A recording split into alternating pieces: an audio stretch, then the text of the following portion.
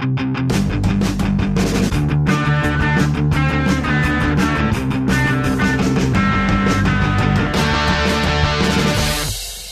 I'm sitting outside and Pope is out west. Outside and out west. Is this any way to start and celebrate a new OHL season? I think not. Unfortunately for you, Pope is not out west because he's auditioning for jobs in the Western Hockey League. He will be back as we start the season together on Friday, October the 8th. Of course, you know that the new OHL season is getting underway in one day less than that. Thursday, October the 7th, the OHL is finally back. So that is absolutely cause for celebration. I can tell you that we're also getting back into the regular swing of things with this podcast. We have gone through the alphabet tour of the OHL through the summer, kind of helping you get back in touch with your team and find out where your team's opponents stand as the 2021-2022 campaign gets underway. But we are very excited for that. And we've got some new things in store for you, or some familiar things, I think, with the season ahead. Watch for more coffee reviews. Anybody that's been around this league for more than a minute might remember something called Tuesdays with Montague back in the day. Well, there's a little homage to that coming your way as well. And hopefully some more surprises as we try to provide more content for you on these channels with the league getting back underway and another season just around the corner. So reminder to you, farwellandpope@gmail.com is our email address. If you want to hear from a former player on OHL stories, let us know. We'll try to track them down and get them on this podcast for you. Give the podcast a follow and send us a review. We're happy to hear from you on that, and tell your friends that OHL Stories is featuring the stories of some of your favorite players and current players too, as we bring you with us around the league for another season. And we're back into that, as I said, this week as we're finished with the alphabet tour. And now it's time to talk to another former player from this league who is back in this league as a coach. So we've seen that happen with a number of players over the years.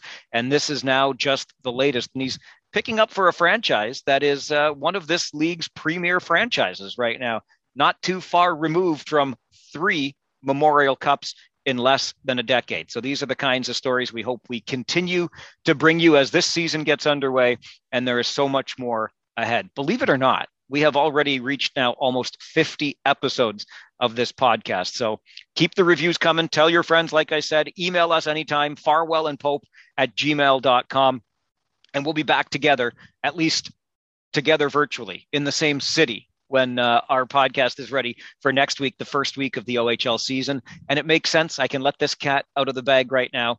The commissioner of the Ontario Hockey League will be our guest next week. How did it all come together? What does it look like with Eastern Conference playing only Eastern Conference teams, Western Conference playing only Western Conference teams? And are there contingency plans? We don't even want to talk about them, right? We've got the vaccination policies in place across the Ontario Hockey League, but the league is prepared for the worst should the worst come to pass. So we'll check in with the commissioner next week. But right now, it's time for a conversation with the all-time points leader in Oshawa Generals history. Speaking of proud franchises, he went on from the Oshawa Generals to a 14-year National Hockey League career, more than 800 games played, and he's now back in the Ontario Hockey League as the coach of the Windsor Spitfires. Ladies and gentlemen, enjoy this conversation with Marc Savard. Obviously, Marc, with you, the OHL story is kind of coming full circle, being back here now as a head coach. But before we get to that and everything in between, because there's so much to talk about, I'm really curious as to the start of all of this, because here's a Peterborough kid that ends up being drafted into the OHL by the Oshawa Generals. How does that go over on the home front? Well, it's obviously a tough thing, the biggest rivalry in junior hockey probably. So, it was tough, but Peterborough's where I make home now still, and on the lakes up there. But Oshawa was probably one of the best 4 years of my life in hockey for sure. When you were drafted to Oshawa, were you watching the draft and being like, please not Oshawa, please not Oshawa, please not Oshawa? No, I was, I liked Oshawa. We had some rivals, obviously, but no, I was just excited to go to any team and get an opportunity, and it happened to be Oshawa. And like I said, again, I really enjoyed my 4 years in Oshawa. You talk about making the most of an opportunity. To this day, 400 plus, the franchise leader in points for that team. And you talk about how storied the history is. Did you think that 30 years plus later, you'd still be at the top of that board? No, for sure. I mean, especially when John Tavares went there late and he was making a push for it, and then he got traded to London, and then I would have lost that. But no, it's something that you didn't think about when you were playing. But to see it still carry on, I'm sure at some point it'll be beaten. Every record's there to be broken. Maybe not Gretzky's, but mine will be. But no, again, it's such a great accomplishment, something I'm proud of, and they put my jersey in the rafters, obviously, and that's another thing that was a big moment in my life. So. Again, back here in the OHL, and I'm excited to get an opportunity to go back to Oshawa as a coach and play in that building. You mentioned the jersey retirement. What was the phone call like when you found out they were going to do that? It was emotional, to be honest with you. It was a very emotional night for my family and I, and it was just I was lost for words, to be honest, and the whole night came together really nicely. And Rocco Tullia and the Oshawa Generals organization did a fabulous job. And it's a day that I'll never forget.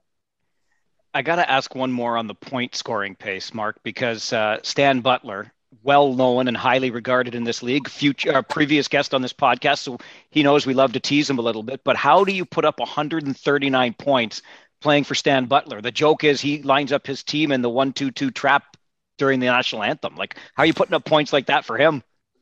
Daily discussions in his office, so I was able to win the odd battle. But no, Stan let me basically play 2 minutes on the power play, and I was able. And I think that was early in his coaching days, so maybe he tightened up a little bit. But no, he let me do what I wanted basically on offense, as long as I was respectful defensively, and I tried to do that. So it was a decent relationship that way. Stan can be an intimidating individual at times. Was it tough going in there as like a 16-year-old? It was, but again, we had our moments, but again, I was always a confident kid, and I think that's what ended up pushing through. And he, obviously if you look at that 139 point year, I don't know if the second guy in points had maybe 65 on the team. So, he used me in all offensive situations, and I was able to play with all kinds of players and spread out their point totals all across the board. So Stan used me in all situations. We had our moments, like I said, but yeah, he could be intimidating at times, but he didn't scare me that much. It's hard to get scared when you're putting up points like that. He'll forgive you pretty quick, I guess. When you look back, Mark, what would you describe as your welcome to the OHL moment when you realized, yep, I've made it to this step of my hockey career? Well, maybe my first preseason game, 5-on-5 brawl I was in. So I'm like, whoa, I didn't sign up for this. So that's back in the older days. But playing Peterborough, actually, 5-on-5 preseason brawl. I still remember the guy I fought this Pat Paoni guy behind the net, and I didn't do so well. I think I tried to knock him out with my first punch and ended up with a big goose egg on the back of my head. He might have hit me a couple of times, but that was one of the moments. But again, I think just scoring your first goal. I remember I got an OT winner my first year in Sudbury, and those are the little moments that you remember. I think that still to this day. When Oshawa goes to Peterborough, you mentioned it. It's one of the, if not the best rivalry in the Ontario Hockey League. There's that we've heard from people on this podcast. Farzi, I think we've talked to way too many Oshawa and Peterborough people on this podcast. There's a lot of connections. It's the best rivalry, Mark said so. Yeah, and it is. And they've said, like, when you're on that drive to Peterborough, it just feels different. You're heading into battle. What was it like as a Peterborough kid going back there? Well, intense and had a lot of family at the games, but it was quite the battle. I played really well against the Petes. My numbers, I don't know is there any way to track them, but I would say I had some big nights, but some good battles. And I remember back to when I was playing with them, and Bill Stewart was coaching us in my final year. And I don't know if you guys remember this, but it was a really, really ugly series, a lot of heated moments, and something you regret a little bit, but you do what the coach said. So we beat them in Game 6 in Peterborough, and we went off the ice and didn't shake their hands. And it was something that I still hear about today, but it was that's something you wish you had back, but that was the coach's decision. But it was an ugly, ugly series, and we were able to move on and win the OHL that year and go to the Memorial Cup. I was just going to take it there because you're talking about that series under Bill Stewart. I think it was only 18 losses in the season compared to 41 wins. But you get a chance to do something that I wonder, Mark, how special it felt at the time. Because when you're in this league and it's a short career, right? 5 years at the most, and that pinnacle is the Memorial Cup. You got to be there. Did it dawn on you at the time? I think it did. We went through so much heartache in my first 3 years there. And then when Bill Stewart took over, we had a little bit of a rough start, and then we started to win a lot of hockey games, and we felt confident. And it was something that I wanted to do. I knew you only play in the league, like you said, it could be 5 years. I kind of thought, I'm out of here after 4. This is my last go at it. So I really wanted to do it. And we were fortunate enough. We played against the Ottawa 67s too, who were ranked number 1 in the country the whole year in the CHL. So they had Alan McCauley and Brian Killery obviously was coaching them.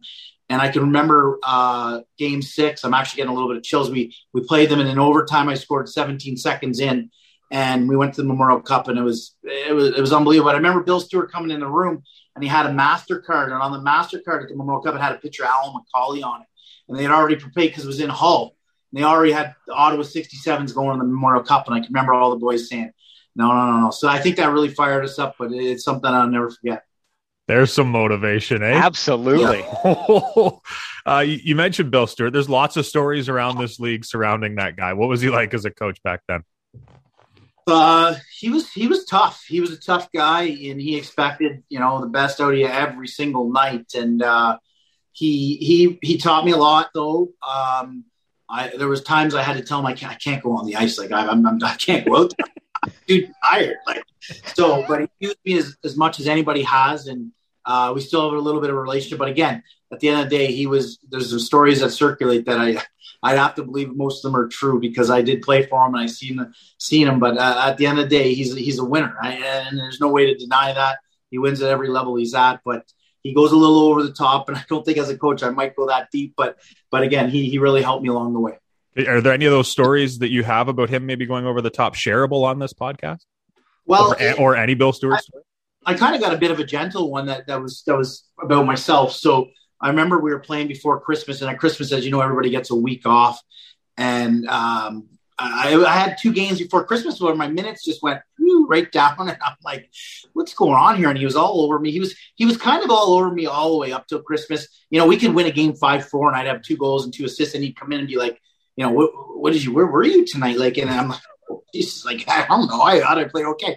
So, but anyways, at Christmas, I went in his office after those 2 games. I said, like I said, he was on me a lot. And I said, Bill, I've been here for 4 years, and I've been through some coaches. I had Rick Kornacki actually too.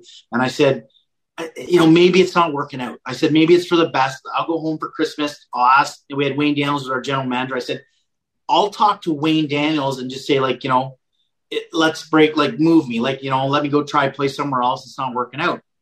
And I can remember I'm in his office. It took a lot for me to go in there because, like I said, he was a scary guy. He had some big hands on him, and he was a scary guy. And he just looked at me and he started laughing in my face. And I'm like, what's so funny? He goes, if you think I'm going to trade the best player in the league, you're crazy. Go home and have fun. That's what he said. So it's something I'll never forget. Yeah, he was a tough guy, but when he said that, he really caught my attention.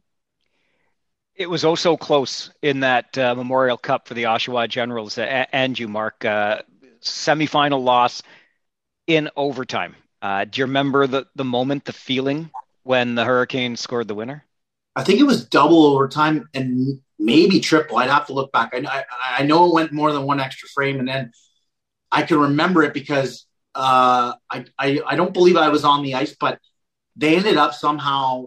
We had a big breakdown, and they ended up almost a 3-on-1, and it was in our net, and it was heartbreak because we knew that we played Hull in the round robin, and they put a smoking on. It was probably the worst game all year that we all played. We all had our worst game at the same time, and I think they beat us 8-1 or something like that. We were really embarrassed by that, so I think that was deep down our hunger to get back because they were in the finals, Hull. And at that point, the Quebec League had loaded up. They load up their top teams back then. And we wanted Adam again. And again, we fell short to Lethbridge. And they were a good hockey club. They had Byron Ritchie on the team. I think he might have scored the goal. But, that's a moment that I'm thankful now that I'm here again. And something that, hopefully I can do even as a coach, try and get back there and win that Memorial Cup. Well, I know for a lot of people around this league, it's good to have you back in this league. That's for sure. You're sitting in Windsor right now as we do this podcast. That's a really nice arena down there. It didn't used to be. Do you have any? Do you have any good stories of your time in the league when you were in the old Windsor barn? Because we get a lot of them on here. Yeah, me and Billy laugh at this one. Billy, the general manager, Bill Bowler, because I came in and I was young and that building was scary. I've never been really scared in the OHL. I said there was two buildings I was scared. It was Windsor and it was Kingston, because Kingston was pitch black and Brett Lindros was running around the ice. He didn't know where a puck was. But when we came into Windsor, we came in this little barn. I remember going out for warm-ups, like seats duct taped together, people throwing stuff at you. Like, it was just crazy. They could almost reach you. And I remember we're playing. First off, Ed Jovanovski scored a hat trick, 2 shots from center, 2 slap shots. The red line was like a blue line. And then Bill Bowler had 4 assists. I said 3 of them were from the bench. And then the guys behind the net, I could never forget, the guys sitting behind the goalie throwing pennies at him all night. The refs would come, scoop the pennies, and they'd come back, tell them, please don't. No one took them out of the rink, penny after penny. And I can remember people like on the bench, they can grab my shirt, like they were grabbing me. And it was like, come on, like this is crazy. But yeah, that building was a scary one to play in. And I remember that like it was yesterday. So what's it like now, Mark, coming back into obviously the different building, but against this franchise and with Bill Bowler now as the GM, bringing you back in as his head coach in Windsor? Well, I could tell you something. Like in our interview process, I never mentioned that I beat him by 4 points when I beat him for the scoring title at 139. He was second behind me, but no, it's great. I mean, me and Billy have hit it right off. We're almost identical people, actually. It's kind of funny. You know, we played the same type of game. We're both offensive guys, so we see the game the same way. But, you know, to come back here to Windsor and, you know, my best friends from here, actually. So I've been coming up for the last 10 years. We play in each other's member guests and our families are really close. So it kind of worked out really well. I'm actually living with him still until I get my place in October. So it was a smooth transition. I didn't have a lot of time, though. That's the one thing I wish. I feel like I'm behind the 8 ball a little bit with camp and stuff, but I'm catching up. The season doesn't start till October 7th. So Billy keeps reminding me that. So just slow down. But and it's tough right now. 9 guys at NHL camps. We have a good core of players. So, you know, we're working with 2 lines right now in 5D. So that's been a little bit of a tough thing to navigate through in practice, but we're getting by. And I got a great staff here with associate coach Jared Smith, who's been here for 7-8 years. So he knows the ropes and everything around here. And then Andy Delmore, who I'm friends with already. And I knew him coming in and playing against him.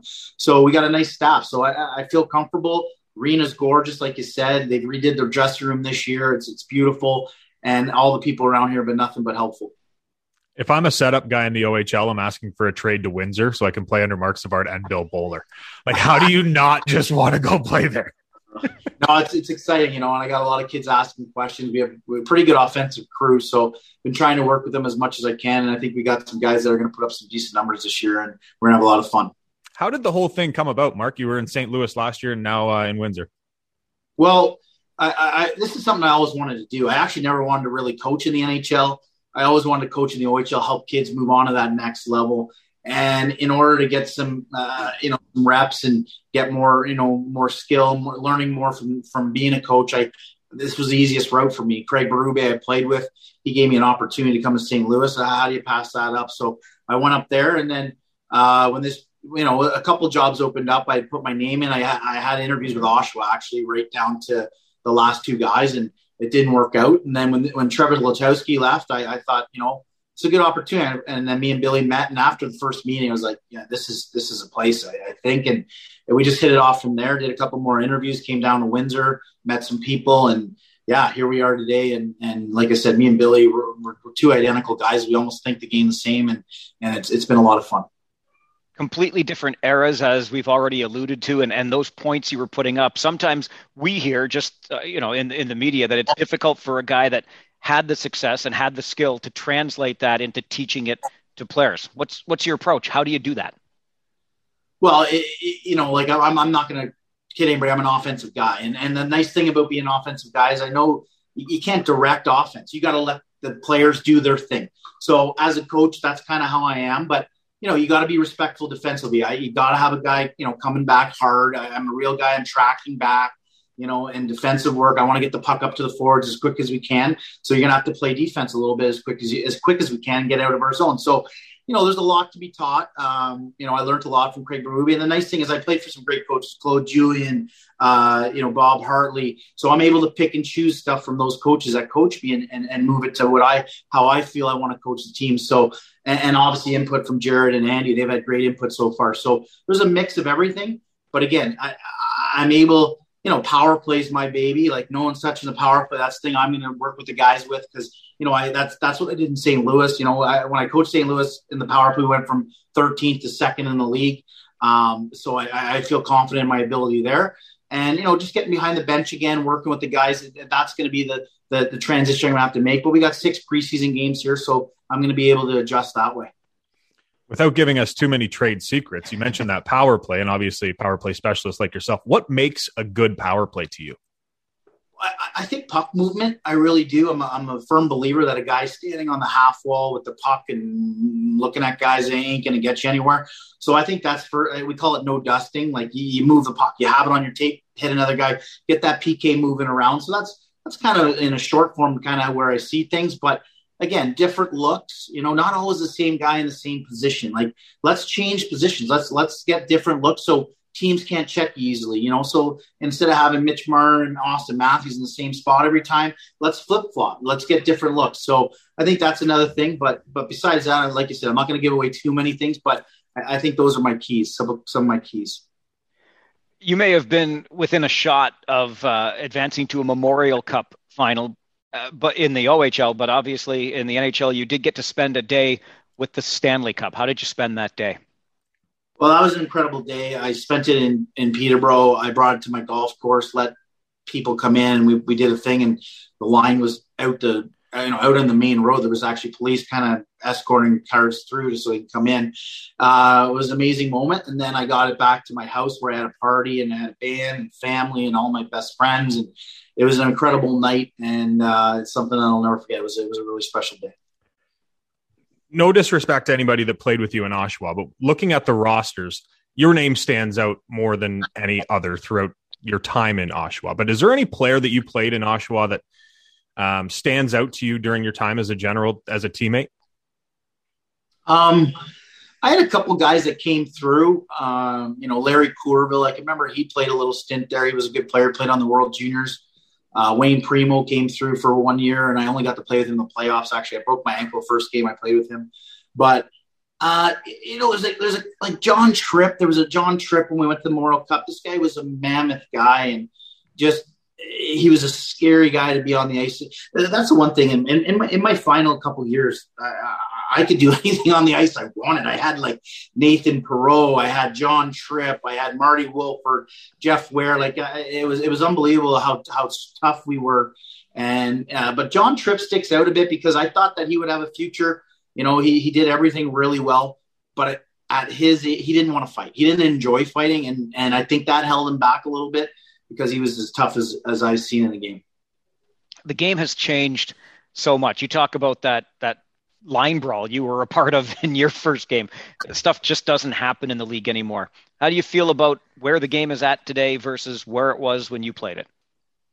Well, I mean, just watching training camp, that was an eye opener for me. I don't even know if there was a slash, a mad slash at somebody. So that was a bit of an eye opener. But again, these guys are huge. Like I don't remember them being this big when I played. Like every kid on our team, I feel is 6'4", 6'5". Like I don't know if there's steroids in the food they're eating or what it is, but they're mammoths. So it's amazing. That's been an eye opener too, is the size of these kids compared to when I played. I mean, you had at least 6-7 guys at 5'10", 5'7" in there. I mean, we're lucky to have. I think we got 2 guys at 5'10". Everybody else is bigger. So that's incredible. But again, it is less physical.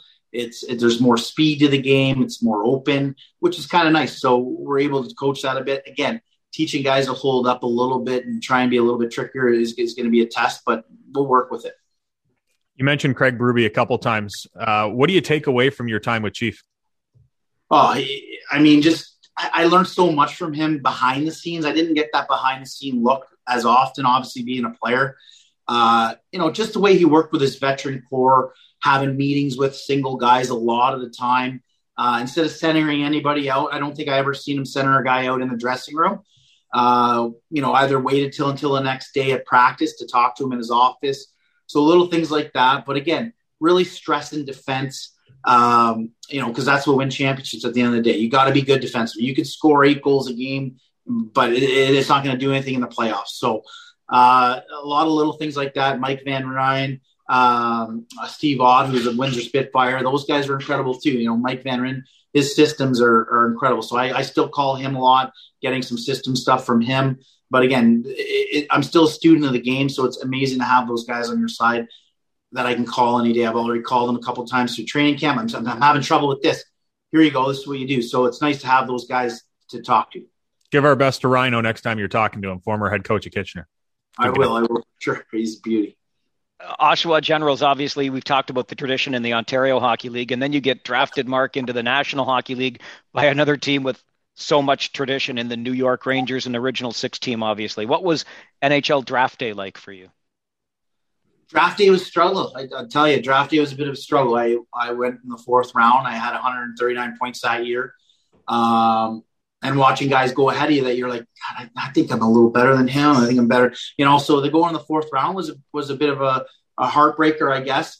But to go to the Rangers was amazing. And going in there and having some good camps early, and then going there as a 20-year-old. And I really had an amazing camp. And everything I touched went in the net. It was just like, I'm destined to make this team this first year. And I did. And I got to play with Wayne Gretzky. I mean, 2 years, my first 2 years in the National Hockey League, play with your idol.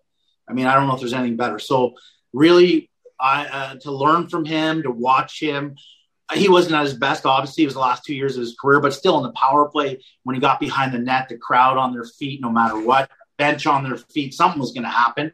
But sometimes it was for them at the end of his career, but still, he still made some great plays. And those last couple games to be on the bench with them in Ottawa. I mean, he had 15 curtain calls in Ottawa. By the time he came out, he had nothing on his last curtain call, I think. It was unbelievable.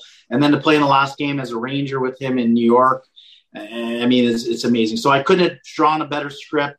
I've been very fortunate. And again, I think that's, in life, things are meant to be. And I think that's why I'm in Windsor right now. I heard there was quite a party after that final game. Was it at the Empire State Building? Is that where it was? No, actually, unfortunately, it was at the World Trade Center. World Trade Center. Oh, wow. On the 1,000th floor. And Mario was there. Hull was there. Star actors were there. And I can remember being there. Yeah, it was a pretty special night. So Sorry, go ahead, Mike. I was just going to say, just quickly based on that, though, and we just passed 9/11. I mean, my God, what does that feel like for you? Well, it was a tough time. I mean, I had been traded to Calgary that summer that it happened, but literally we had a party there, the year before. And it was, I was in shock, as the rest of the world was. I couldn't believe it was happening. And it really was a tough day, couple tough weeks actually. And everybody knows, everybody knew a lot of people too that it happened to, because it's from New York. And it's something that I think about often. And obviously that date just went by. So it was a real, it's a tough day all the time. If I can circle back, because you talk to former NHLers all the time, and they, your idols become your rivals essentially. But you got to play with your idol and almost every Canadian kid's idol in Wayne Gretzky. Did it ever get did you ever get over the fact of walking into the dressing room and being like, that's 99 right there? And the funny thing is that, you're around him and you're like, and he's like, he'll actually tell you that, just I'm normal, just be normal, like you're not normal. You're not normal, but yeah, you're not normal. He feel comfortable. And, always came out to dinner with the guys. He obviously had a tough time going anywhere. I mean, let's be honest. He was known anywhere he went. So we would go to dinner, and he would sneak into dinner and in the back door and come sit down and have dinner, and then away he went. So, but he was special. He was a good guy, good to me.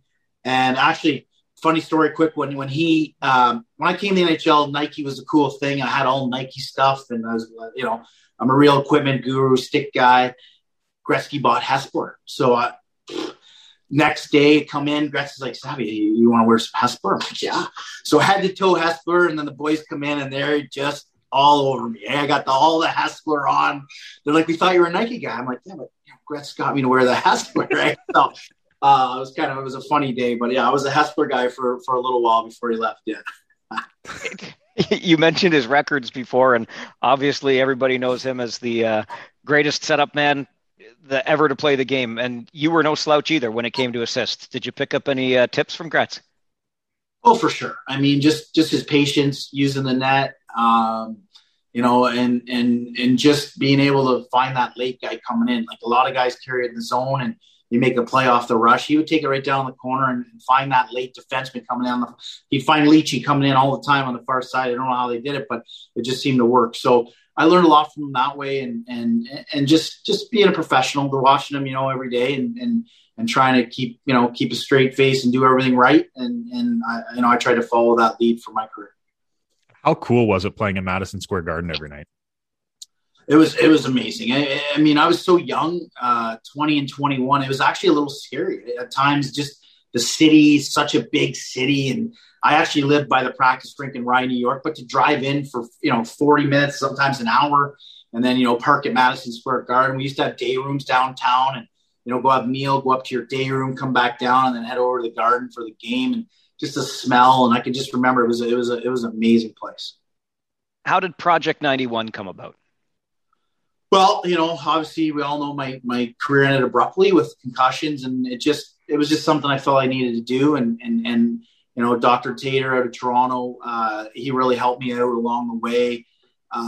So I just thought I got to do this, and this is how it started. I got the buddy here in Windsor that I'm living with right now. Me and him, put our heads together, and my wife was she did everything. Actually, we just kind of put our heads together, I guess.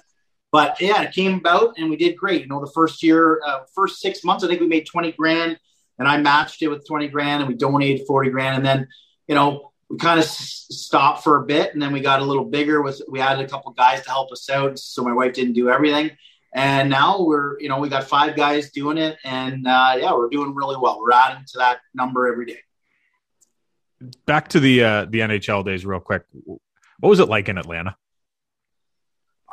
I loved it. I was a golfer, so I lived at TPC Sugarloaf. So the nice thing about Atlanta is that, you played hockey.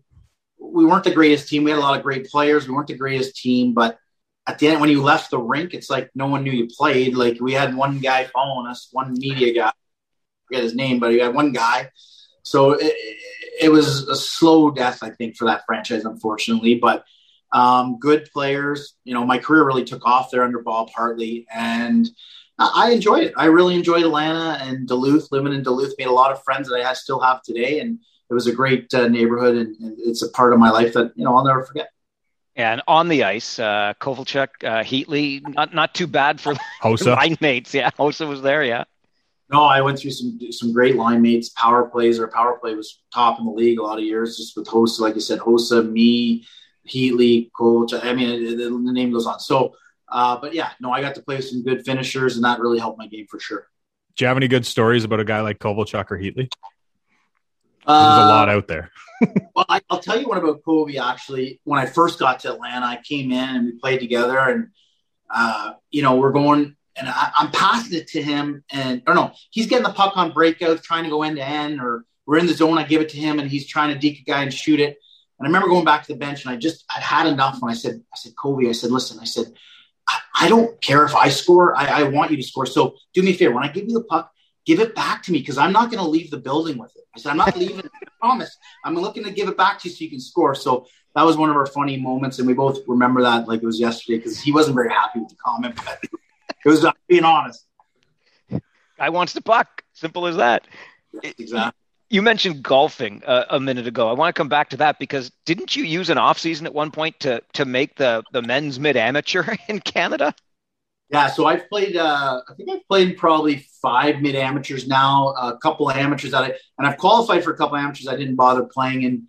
But yeah, no, I've really, that's what I've done. Kind of where when I wasn't coaching and just recuperating, I was golfing, and I really took a loving to it. I started playing when I was 20. I played right-handed. Didn't really enjoy it. Switched to left-handed at 21, and then about I think 4 years became a scratch golfer, and then just loved it. Put my time in. I love going to the range, hitting balls all day, and then playing. So my wife allows me to play because she's great 5 to 6 times a week. So she'd rather me playing than being around the house too long. I'm going to go tell my girlfriend the same thing. There you go. So I can get out 5 or 6 times a week. Your career really took off, and your prime really was in Boston. You can't say the Boston Bruins without thinking about Zdeno Chara. Was he a fitness freak as much as he is almost as his career comes to an end back in those days? Oh yeah, he was amazing, and yeah, he never left the gym, never left the ice. You know, like our plane was late half the time because he wasn't at the plane because he's still working out. But amazing character, like just a good guy. And you know, that year I was a free agent, so and he was too. And I remember Peter Chiarelli called my agent, let's say at 2:00 in the afternoon, said like, "Here's our offer for Marc," and then I hear an hour later that Zdeno Chara signed with the Bruins. So I remember calling my agent saying, well, where else are we going to go? And we had other offers that were kind of around the same. He said, no, they still want you, but you got 30 minutes to answer now. So, and I thought, you know, this is a step this organization's taking, and I wanted to be part of it. And it was I was really fortunate to play with Zdeno Chara for as long as I did. When we talk about this game, Marc, and those who play it, that warrior mentality gets discussed quite a bit. How difficult was it for you towards the end when you were injured, and I'm sure you were just chomping at the bit to be out there? How tough is that on a high-performance athlete such as yourself? Well, it was incredibly tough. I mean, to go from, you know, I don't even know my last year, maybe 85 points or whatever, and feel like it was an off year, to come out the following season and get hurt, and then just never feel the same on the ice. Never feel like I can think like I did, you know, be as quick on the puck and do stuff that I did and see guys like I used to. Just to go on that decline like the next day, it was like, oh God, you know, it was just like, it was really tough. It was really tough on me and my family, you know, and it was a really tough time in my career. But again, you know, the support I had and able to, you know, realize slowly that hockey, you know, it's not everything. And then my kids, being able to coach my kids through the Peter O'Pete's minor system, both of them. My son's going to play for the Sioux Greyhounds this year. So, you know, exciting times. And like I said, again, everything's meant for a reason. So that maybe that was the reason I can coach them and get myself prepared to do what I'm doing today. What do you think about the first Greyhounds Spitfires matchup? We've had some chats already, so there might be some friendly money on the line and maybe some other things, some chores for him because he doesn't do any more chores anyway. So, but yeah, we're really looking forward to that matchup. I was thinking about another matchup because we've talked obviously about the storied rivalry that is Peterborough-Oshawa, but have they filled you in, Marc, on Windsor-London? Because you got some living up to do there too. Oh yeah, I've been filled in for sure, and yeah, I'm looking forward to those games. Obviously, being around Craig Berube too, he's best friends with Dale Hunter. So I've heard a lot from Dale over the last couple of years when they talk on the phone and, you know, on speaker or whatever. So to hear his insight and know what they're doing, you know, hopefully I have a little bit of a handle on it, but I'm looking forward to those games. I know London has a bit of a younger team, probably still a great team because, you know, they draft really well and a lot of guys like to go to London. So, but again, I'm really confident with the group we have. I think we're going to put up a good fight, and obviously I can't wait for that game against London Knights as well. If anybody's in a bar and sees Craig Berube and Dale Hunter sitting at a table, look the other way. Don't make eye contact. That is a scary table. Unless you're a bartender, because you got to go back and forth often. Very, very often. Kind of going off normal questioning, I guess. You talked about how you were an equipment guru. Who had the worst tape job you ever played with? The worst tape job I've ever played with. I know you like your tape jobs. There were some bad ones. Well, like a guy like Glenn Murray, like he didn't care about his stick. Like, so he would tape it at the beginning of the game, and then end. If 3 pieces were off his stick, by the third, he'd still go out with it. And I'd be like, come on. I can't pass to you. Like I'm not going to pass to you if you use that stick. So he kind of got a little better and maybe taped it a little more, but he was pretty bad. Why does it matter so much? Is it as much superstition as anything else? I don't know. I just feel like, you know, you're not going to use a pen that doesn't work. Like, why would you use a stick that's not taped? I don't know. It's maybe something I just felt like, I always said, take care of your stick and it'll take care of you. So that's kind of been my motto when I did my taping twig stuff on YouTube and stuff like that. So I don't know. I just kind of, I've always felt that way. You seem like, and correct me if I'm wrong, but you seem like the type of guy that was very superstitious and meticulous in his preparation for game, putting on, shin pads at the exact same time, left side, then right side, retaping the stick 3 times a game. Was that you? I could write a book. Yeah, for sure. Yeah. Could you take us through it?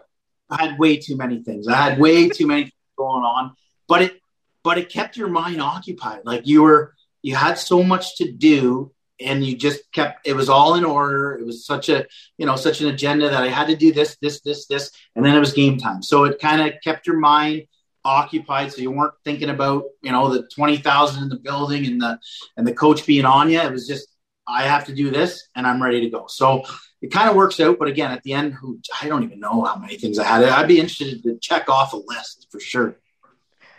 You're going to have to find things, Marc, to keep your mind occupied now back on the bus, because there are some roadies coming your way. Are you ready for being back on the buses? Oh, that's one thing that maybe I didn't come to mind when I took the job. But again, we're not going out east at all this year. So it's a bit of an easier travel system in the first year. So we'll get through it. But again, yeah, it's going to be tough. Hopefully the next couple of years we find a way to fly places here in the OHL if everything gets back to normal. I'm wondering if that preparation that you had, the meticulous preparation as a player, will now transfer over to the meticulous preparation as a coach. Is it going to be like, we're an hour away from, the pregame talk. Now I'll put on my tie. I'll do a couple stretches. Now the jacket. And is it going to be as meticulous, you think? For sure. I mean, I'm already dialed in. The guy's like, why do you got so many colored pens? Well, we play these different colored teams. Like, what do you just down with a black pen all the time or a blue pen? No, you got to. So I've been doing that. And I got the printing going. Like, I'm a nice printer. The guy's like, you print like that all the time? I'm like, yeah, why would you write messy? So, but anyway, yeah, no, I'm pretty, on that stuff, dialed in. I like everybody to be organized, especially in the room here. Like, I feel like I'm cleaning up after everybody. But again, it's just something that it just bugs me, and I got to have it perfect. And hopefully the guys, learn off of that. The little things, end up being better for them when the big things come along. You just made Poper's day, because this guy and his damn pens in the broadcast booth, holy Hannah, all the time with a different color. Jeez. No, I love it. I got the markers, I got the pens, I got them all for every colored team. And even when I was in the NHL, the boys were like, come on, man. Like, you don't need to do that. You don't have to have purple. We're playing the Kings. They're wearing their purples tonight. I got purple, guys. What's wrong with that? I personally love it. Yeah. So, just before we let you go, I mentioned at the outset, it's kind of like full circle for you. Does it feel that way? I mean, obviously from the Oshawa Generals and franchise points, do you still own that record and back into the league as a head coach? Is this the way the Marc Savard story was supposed to go? I think so. Like you said, I was able to win a Stanley Cup. So, coming back this way and trying to get your name on the Memorial Cup would be a real goal, and, a real ending to a pretty good story. So, I'm excited. I know there's a lot of work ahead. Maybe not happen in your first year, maybe your second year, who knows? But, hopefully I'm in no rush to leave here. I told Billy that if it's 6-7 years, I don't know, but I'm not in any rush to get to the NHL. This is where I want to be. So, financially, I'm lucky enough to be fine that way. And I'm just really excited what the future holds. Real quick, 800 plus games in the National Hockey League. You talked about Gretzky, and I'm sure he'd be the answer. So if we can eliminate him, was there a player in the National Hockey League that you played with or against where you were like watching him play or whatever, and you're thinking, man, this guy is unbelievable? Well, when you said that, two come right to mind. Obviously, I got to play against Mario, and, he went through Hodgkins. He came back. I can remember playing in Pittsburgh. I had 2 goals and assists and ended up -3 that night somehow. I don't know. Anyways, Mario had a hat trick and 5 points, and mine must have been on the power play or something. So that was incredible. But Alexei Kovalev too in New York. I mean, this guy, I've never seen anything like it. Still to this day, the power, the finesse, the ability to see guys, the moves, the side to side. I mean, the list goes on. And there's a YouTube video where he sits at center ice and he shoots, 30 pucks in a row on top of the net from center ice. Like, I'm lucky to get 1 out of 30 pucks. So he's a pretty special person and player. And those are 2 guys that jump to mind. I like the YouTube video of him one-hand backhand, like ringing it off the bar, and it looks like someone's forehand shot. That's normal, yeah. And his stick was only up to just above his waist, which was incredible too. The power he was able to generate with 150 flex was amazing. But seeing guys like that, and that you can admire even as peers in the National Hockey League, gives you the opportunity here, Marc, to talk to the kids that you're coaching now and let them know exactly what it takes to make the jump from where they are to where they want to be. Well, and that's the great thing I've already noticed early is that when I want to, I don't want to speak often, but when I do speak, it's meaning and then I have everybody's attention. I seem like that's the way so far. So I let Jared and Andy do a lot of the talking with, drills and stuff like that. But if there's something to be said about, we're not doing this right, we need to do this better. This is what we're doing in the D zone. I speak and I can just tell I have everybody's attention. So hopefully I can keep that up. And I think they really respect that, I've played the game. I've been there. I play with all these guys. I haven't shared a lot of stories yet, but obviously I have so many to share with them that I think I'll keep them, interested. In the minimal training camp you've seen thus far, what do you expect from this year as a league? Because Mike and I have talked at length about it, just about 2 rookie crops coming in and a much younger league of what kind of hockey we're going to expect. Well, we don't know. So that's the big thing. We don't know. We got kids that are second-year guys that haven't played in the league. Like, are they going to be good in this league? We don't know that. We think from what we've seen, we got a good core of second-year guys, but they haven't played in the league. So we don't know what we're getting. I think all teams are looking like that right now. So the better you can prepare yourself for the season and be ready to compete, I think you're going to be, ahead of the game. We got a good goaltender in Xavier Medina. So we're a little comfortable there. We got a second-round draft pick in Downey in his backup role. So we've got good goaltending. We've got a big defense core, really good, strong defense core. And up front, like I said, we're going to have some mixed scoring. We got 9 guys at camp. So I think if everything goes as planned, we're going to have a good start. And I think that's where it's going to be the focus. It might be a little sloppy early, but whoever's coaching the best and getting their teams ready, maybe get off to a great start. It's really good to have you back in the league. Thanks for taking the time to share some stories with us today. No, I really appreciate you guys having me anytime.